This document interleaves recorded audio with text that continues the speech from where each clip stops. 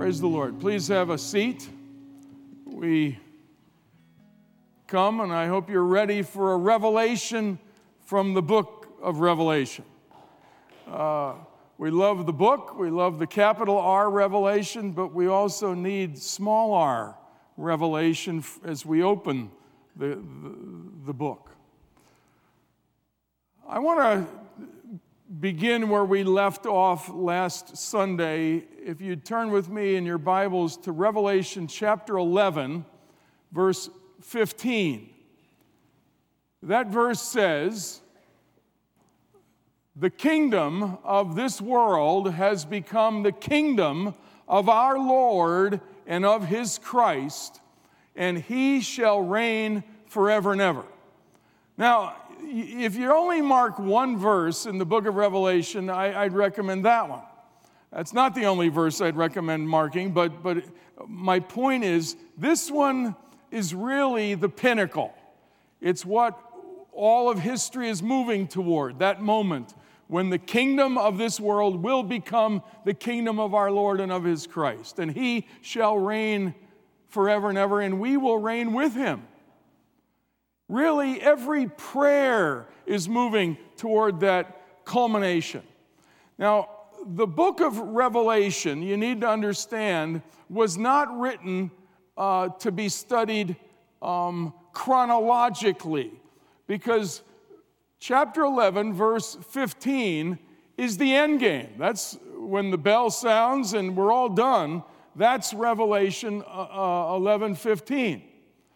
So there are other events that are going to happen, so you don't think that and then after that there's going to be this war in heaven, and then the Antichrist is going to appear, and all those other events. No, this is a moment of culmination, and the book of Revelation shows us those high points throughout the book. But the question I want to just pose before we dig into new material today is, what is it that leads to the kingdom of this world becoming the kingdom of our Lord and of his Christ?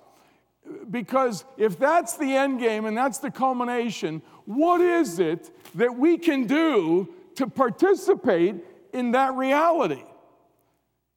It's a fair question, and the book of Revelation gives the answer. And there's two things. There's two roles that the church is to play, and no one can take our place. Angels cannot take our place. Even Jesus himself, apart from the church, cannot take the place of the church's assignment to bring us to that place where the kingdom of this world will become the kingdom of our Lord and of his Christ. And those two things are, the first one we came to in Revelation 8, and the second one we came to in Revelation 10 and 11. And what these two are is the church is to pray, Revelation 8, and the church is to preach, Revelation 10 and 11. That's our role on earth, because the preaching of the church and the praying of the church is what prepares the kingdom of this world to become the kingdom of our Lord and of his Christ. In chapter 8, we come to that place where in the opening of the scroll, you come to before the opening of the final stamp on the scroll is the silence in heaven, when God bends down to listen to the prayers of the saints.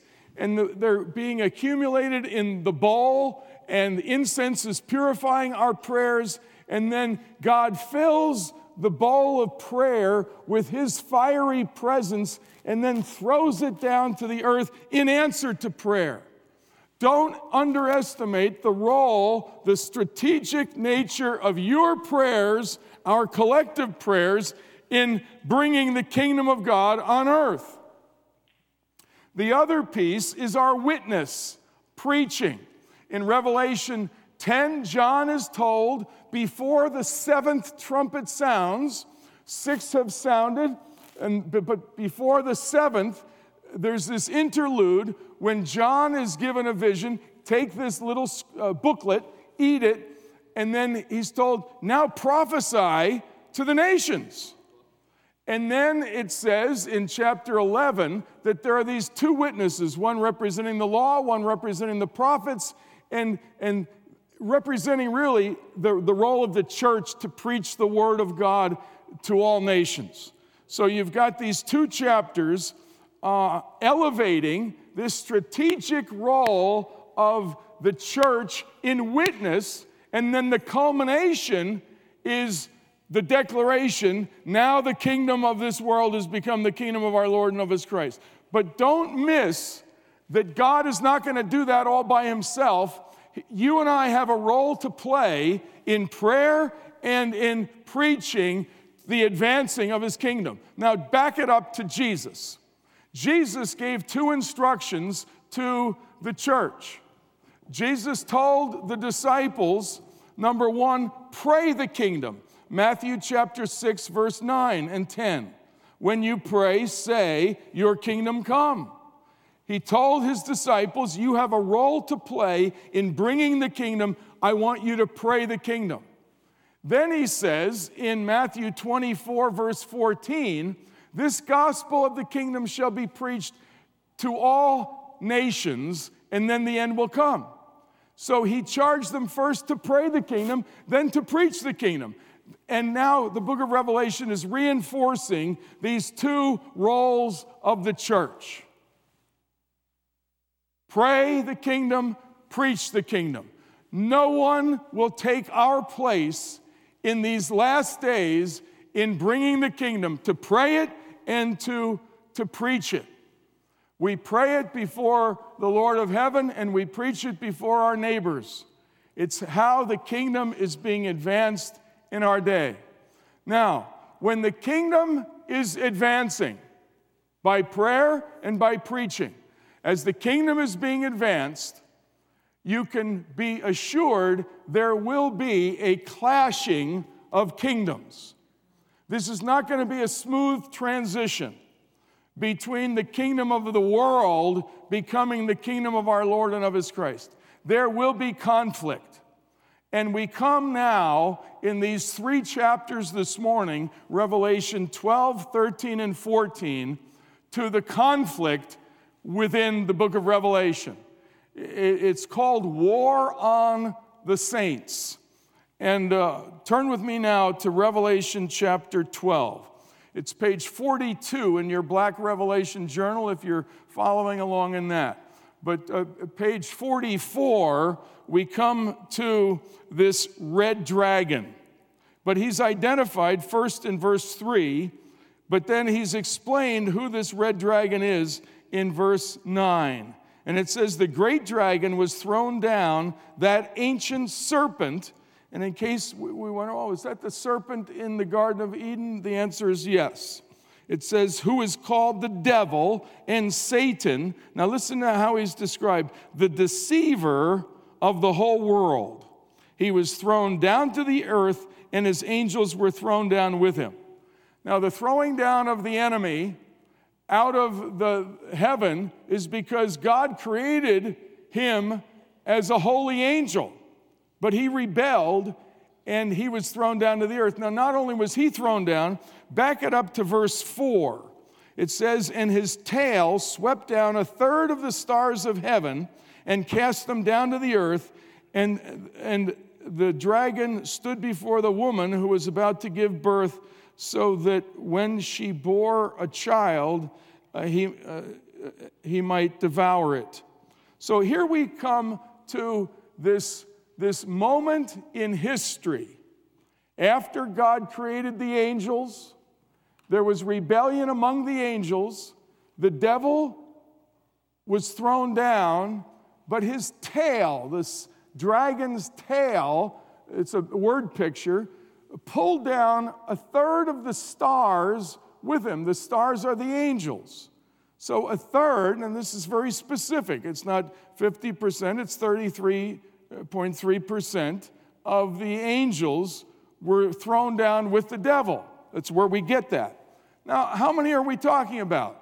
Well, earlier in the book of Revelation, you remember when we talked about angels, it says there are myriads upon myriads and 10,000 times 10,000. If you do the math, that's 100 million angels. Now, in all likelihood, there are 100 billion angels. I doubt if there's literally only 100 million, but we know that there's at least 100 million. A third of the angels, of the holy angels, were thrown out of heaven down to earth with the devil. So that means that there's at least 30 million evil spirits that are working under the devil's leadership. So that's the context we have here in Revelation 12. The devil is the one at war against Christ, against the church, and there's another entity that the devil's at war against, and we're going to see this. If you notice, in the beginning of Revelation 12, before we're introduced to this dragon, we're introduced to a woman. It's a metaphor, a woman. And this woman is the one who's explained here in verse 4, who's going to give birth to this child. And it goes on in verse 5 to say she gave birth to a male child. And it describes the male. Well, who is the male child? The one who is to rule all nations with a rod of iron, but her child was caught up to God and to his throne. And the woman fled into the wilderness. So who is this male child? This is simple. The male child is Jesus. He's the one who was promised, and if you're taking notes in your Bible, page 44 in your black journal, write down this reference, Genesis 3:15. Because after the fall of Adam and Eve in the garden, before the Lord spoke to Adam or Eve, he spoke to the serpent, and he said, he will bruise your head, and you will bruise his heel. Genesis 3:15 promised a male child who would be born. That male child from Genesis 3:15 is none other than the male child of Revelation chapter 12. Hallelujah. In addition, Isaiah chapter 9, it says, for to you a child is born. To you a son is given. So that's a male child. To you a son is given, and the government will be on his shoulders. And he shall be called Wonderful Counselor, Mighty God, Everlasting Father, Prince of Peace. And of the increase of his government and of his peace there is no end. Who is that male child? It's Jesus. The male child of Isaiah 9, verse 6, is the same male child here in Revelation 12, verse 5. So we know who the child is. So who's the woman? I've heard this mistaught. I've heard it taught that the woman is the church. We know that the church is the bride of Christ, and here it's a woman. And so it's easy to let other scripture outside of Revelation 12 interpret this wrongly. The church did not give birth to Jesus. Quite the opposite. Jesus gave birth to the church. So how in the world can you call the woman here in Revelation 12 the church? No. What metaphor of woman gave birth to Jesus? This is Israel. It's the nation of Israel that was promised this male child, and who gave birth to the male child. It's clearly Israel. This is Israel. And where it says that this dragon, Satan, went off to wage war on the woman, it's part of the root of anti-Semitism in the world today. It's the warring of the devil against the nation, the people of the Jewish people. There is in thought today a heresy called replacement theology. You might have heard of it. In fact, you may believe in it. Well, I must correct you. Replacement theology says that the church is now Israel, and Israel has no part to play in God's economy any longer. You really cannot believe that if you believe the book of Revelation. If the devil is not done with running the Jews into the ground or trying to, do you think God's going to forsake his people? I don't think so. You cannot properly study the book of Revelation without seeing the strategic role that Israel will play in the last days. Now, let me quickly say, when I talk about Israel, I am not talking about the state of Israel that now occupies that land.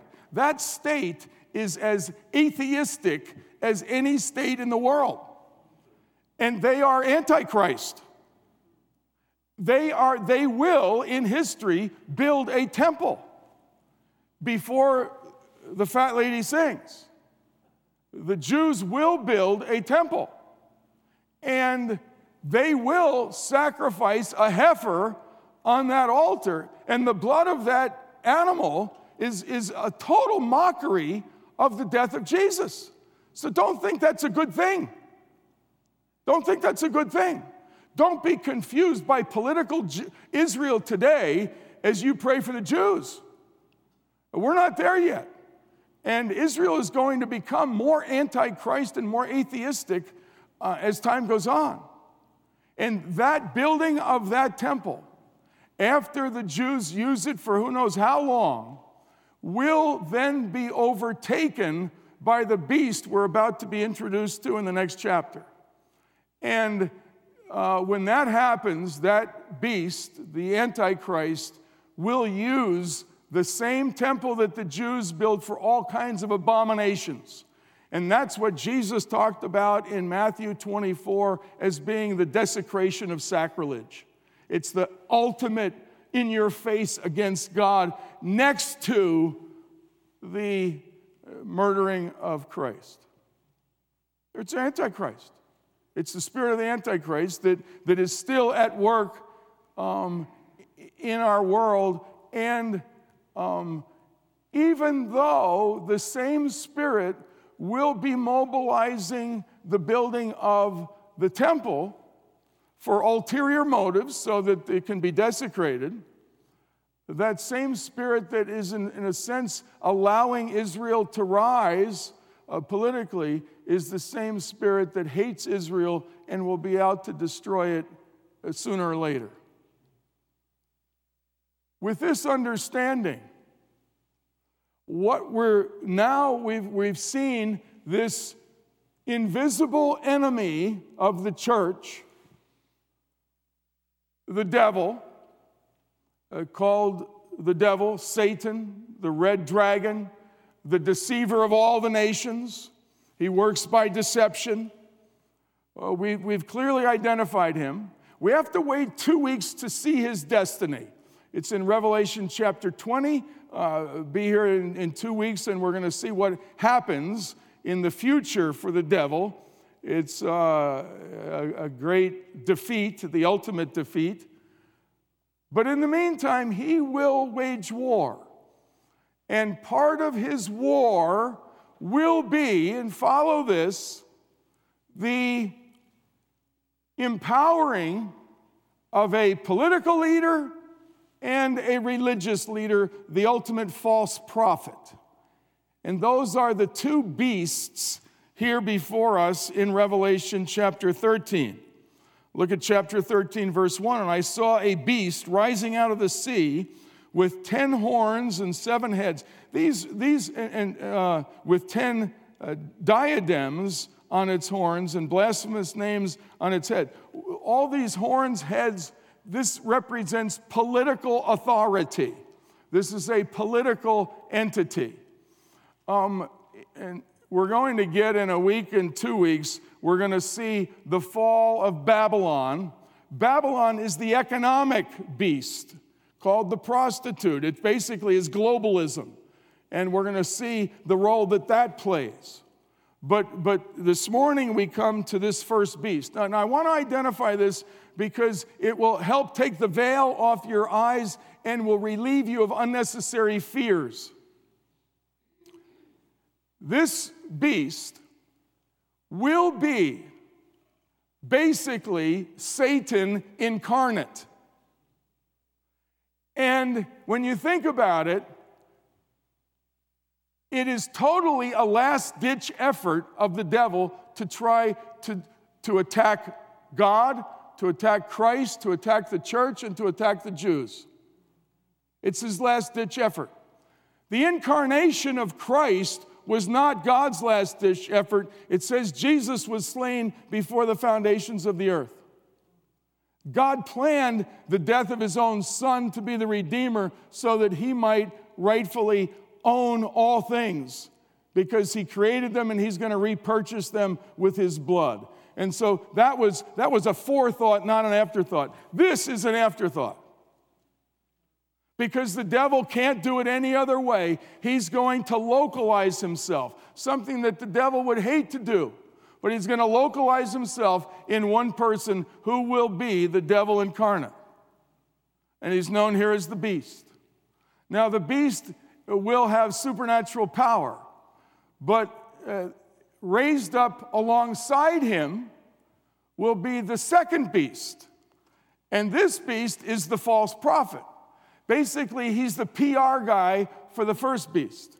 Everything he does is to promote the first beast. Even though they hate each other, they're going to be in a symbiotic relationship. The devil hates everything. And but these two, even though they're going to work together, they hate each other. But they're going to work together.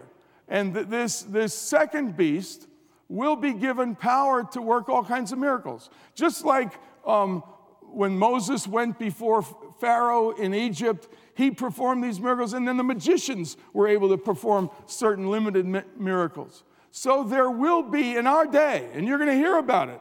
In fact, if you're alert, it's already happening. There are false demonic miracles going on in the world. Because of that, we don't throw the baby out with the bathwater. We are card-carrying supernaturalists. We want every miracle God has for us. But we are very intentional to reject any demonic miracle. We don't want power from the devil. We don't want any of that. We don't want any clairvoyance. We don't want horoscopes. We don't want Ouija boards. We don't want tarot cards. We don't want crystal balls. All that. Demonic seeing. Because that is all rooted in deception. We want revelation. We want everything God has for us, and we need, especially coming down the stretch, we need the supernatural power of our God at work in us. We want to be able to pray for miracles. We want to see healings. Our God is that kind of a God. And don't think for a moment that you've got to change your theology because the days are going to get evil. No, we are activating all that is in here that is perfectly safe for us.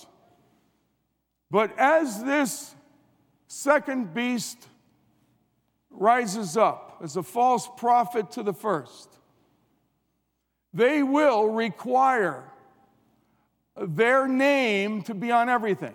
It says explicitly that the second beast will basically be the worship leader of the whole earth on behalf of the beast, leading everyone in every nation, every language group, every ethnicity to worship the beast. That's his role. He's a perverted worship leader. And in the middle of this, they will require the mark of the beast to somehow be transmitted to everyone. Or you're going to be denied rights. They will control the banking. They will control every credit card. They'll control your SIM card in your phone. They will control the platform for your computer. They will control immigration. They will control every checkpoint where you would scan your passport. All those things, they're going to control it all. And they will. And those that, at that moment in time, there will be two marks, one on every single person. There will be those that have the mark of the Lamb, and there'll be those that have the mark of the beast. And the mark of the beast is known here as 666. You've heard this. 666. Why 6? Well, 6 is man's number. Man was created on the 6th day. The triplicate repetition of 6 to become 666 represents the best man can achieve without God. And that is the root of iniquity. The root of iniquity is, watch what I can do without God. And that is the definition of humanism, trying to control the world because there is no God who oversees it. It's the definition of humanism. 666 is the mark of humanism, the ideology of humanism. So, in chapter 12, we're introduced to the real beast, the devil, the invisible beast, behind these two other flunkies. Then we've got the Antichrist, and then we've got the false prophet who will make the Antichrist look good. These three become the unholy trinity of the last days. The unholy trinity. Fortunately, we've got our Trinity, hallelujah. We've got the Father, Son, and Holy Spirit. But there will be this unholy trinity. The devil, the unseen enemy of the believer, and the two seen enemies, the beast and the false prophet. But I want you to see something. Before we are introduced to the second beast, verse 9 of chapter 13 gives this amazing exhortation. It's as if there's a pause from one beast to transition to the next, and it says, if anyone has an ear, let him hear. What's this saying? What this is saying, it's activating your ability as a born-again believer to receive truth, to receive revelation from the Holy Spirit. He who has an ear, let him hear. It's activating your ability to hear. And the fact is, in the last days, you will either have an ear to receive revelation or you will be receiving deception. That's the choice. And then, in verse 10, the end of verse 10 says, here is a call for the endurance and faith of the saints. Here's a call. You see, before we're brought on to be introduced to the false prophet, the second beast, there's this amazing exhortation. Here's a call for the endurance and faith of the saints. There are those that teach you, well, you're not going to be here. The saints are all going to be taken out. That's not what this says. This is a call for the endurance of the saints. Endure. Get ready. Be strong. Don't think you're going to hunker down. Don't think you need to bankroll millions of dollars to coast through the tribulation. Don't think that. No, this is a call for the endurance of the saints. God is calling you to be strong, to endure, because you have a role to play on earth. It's to pray and to preach, to bring the kingdom. That will never end. Never end. In fact, at the end of chapter 14, no, it's verse 12. Chapter 14, verse 12. Listen to what it says here again. Here is a call for the endurance of the saints, those who keep the commandments of God and their faith in Jesus. These are not just Jews.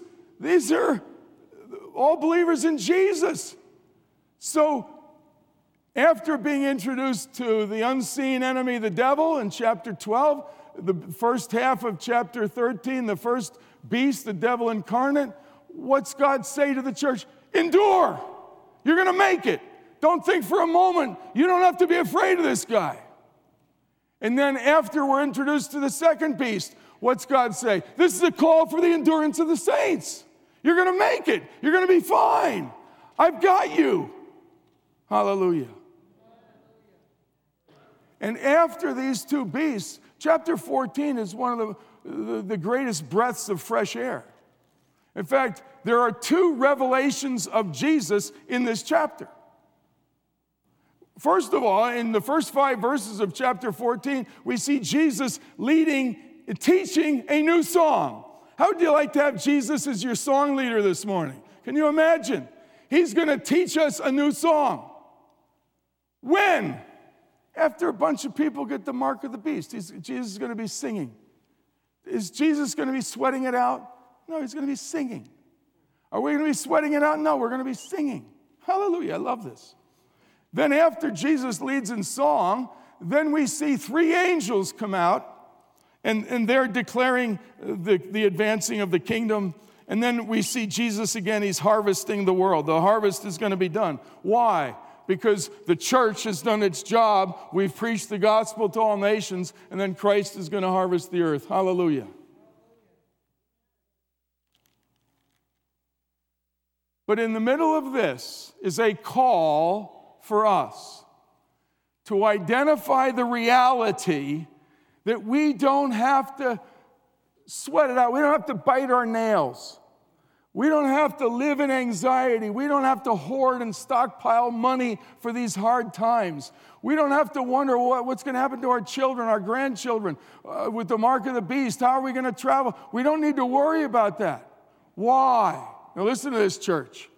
I give you this morning Revelation 12, verse 11. And they overcame him. Who? The devil.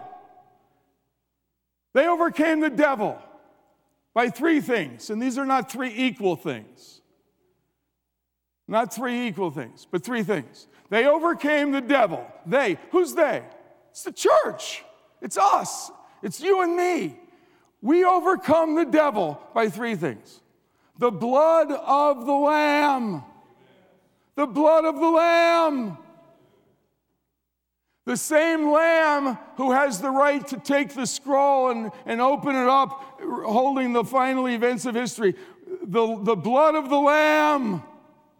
We take the blood of the Lamb. That's how we overcome the enemy. The same blood of the Lamb who crushed Satan's head. The one who is greater in us than he that is in the world. This one who came to destroy the works of the devil, 1 John 3:7. By the blood of the Lamb, we overcome the enemy. The devil himself, we overcome the devil. We overcome. We know Jesus overcame. It would be awesome if verse 11 said, Jesus overcame him by his own blood. But this is so much more relevant. It's so much more powerful. This is for you. If you're a brand new Christian, this is for you. If you believed in Jesus today for the first time, this is for you. You overcome him. Hallelujah. We overcome him by the blood of the Lamb. But the blood always needs to be applied. It does no good if we just intellectually believe in it and we do not apply it to our daily lives. And notice the next part, the second part. We overcame him by the blood of the Lamb and by the word of our testimony. What is a testimony? A testimony is a story that explains how Jesus did something for you you could not have done for yourself. That's a testimony. If Jesus has done something for you that you could not have done for yourself, that's your testimony. For so long, I've heard this even preached. Some witness with words and some witness without words. I'm sorry, that's not what this says. It doesn't say they overcame him by the blood of the Lamb and by their lifestyle. It says by the word of their testimony. God wants you to use your word to connect with others and with God and to glorify Christ by the word of your testimony. You know the word testimony here, if you're taking notes, page 44 in your black journal, right off to the side, you can circle by the word of their testimony, circle testimony, put a line to the side. It's the word in Greek, M-A-R-T-Y-R. martyr. The same word we saw last week, translated witness, is here translated testimony. By the word of your testimony. What is a martyr? It's a truth teller who's willing to stand alone even if it costs him his life. That's a martyr. And so the next one just flows. If you've got a word of testimony that you can give to tell someone else of what Jesus did for you that you couldn't have done for yourself, you've got a testimony, and God wants you to use words to communicate that testimony. And when you do, that seals the deal. You will not love your life even unto death.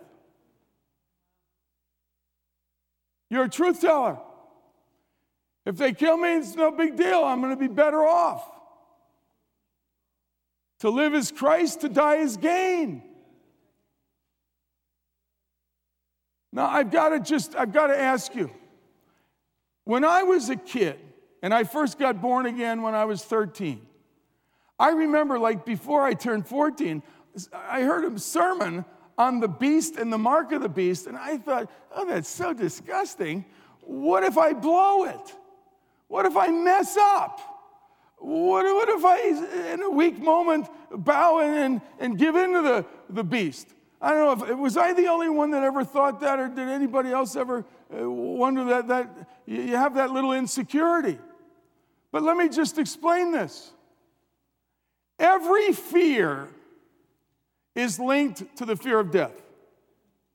The fear of death is the whole enchilada. And you know, like if you're afraid of getting cancer, well, what is that? Ultimately, it's the fear of death. If you're afraid to talk to your classmate at school about Jesus, what is that? Well, it's the fear of rejection, but it ultimately leads to death. Death to your reputation, death to your popularity. I mean, it's all linked. So ultimately, all fear goes back to the fear of death. If Jesus can beat in you your fear of death, you will never need to fear the beast or the false prophet. You don't have to fear anything once Jesus conquers your fear of death. And that's why this verse is so perfect. It's so complete. And they overcame him, the devil himself. Why are we worried about what the beast is going to do or the false prophet when we've got victory over the devil himself? They overcame the devil by the blood of the Lamb. And they strapped themselves to the sacrifice of Christ. And the word of their testimony. What Jesus did in my life that I couldn't have done for myself. And at that point, I will not fear death. And I won't love my life to keep myself from death. Because I love Christ more. That's the church. I want you to realize what Revelation 12, verse 11 gives to you. It gives you a clear definition of your identity in Christ. If you take the blood of the Lamb, you are now in Christ. If you take the blood of the Lamb for the source of your cleansing, your deliverance, victory over sin, over the devil, that blood then gives you your testimony, and it completely frees you from fear. Psalm 23, I will fear no evil, for thou art with me. When God's with me, I don't fear any evil. No evil.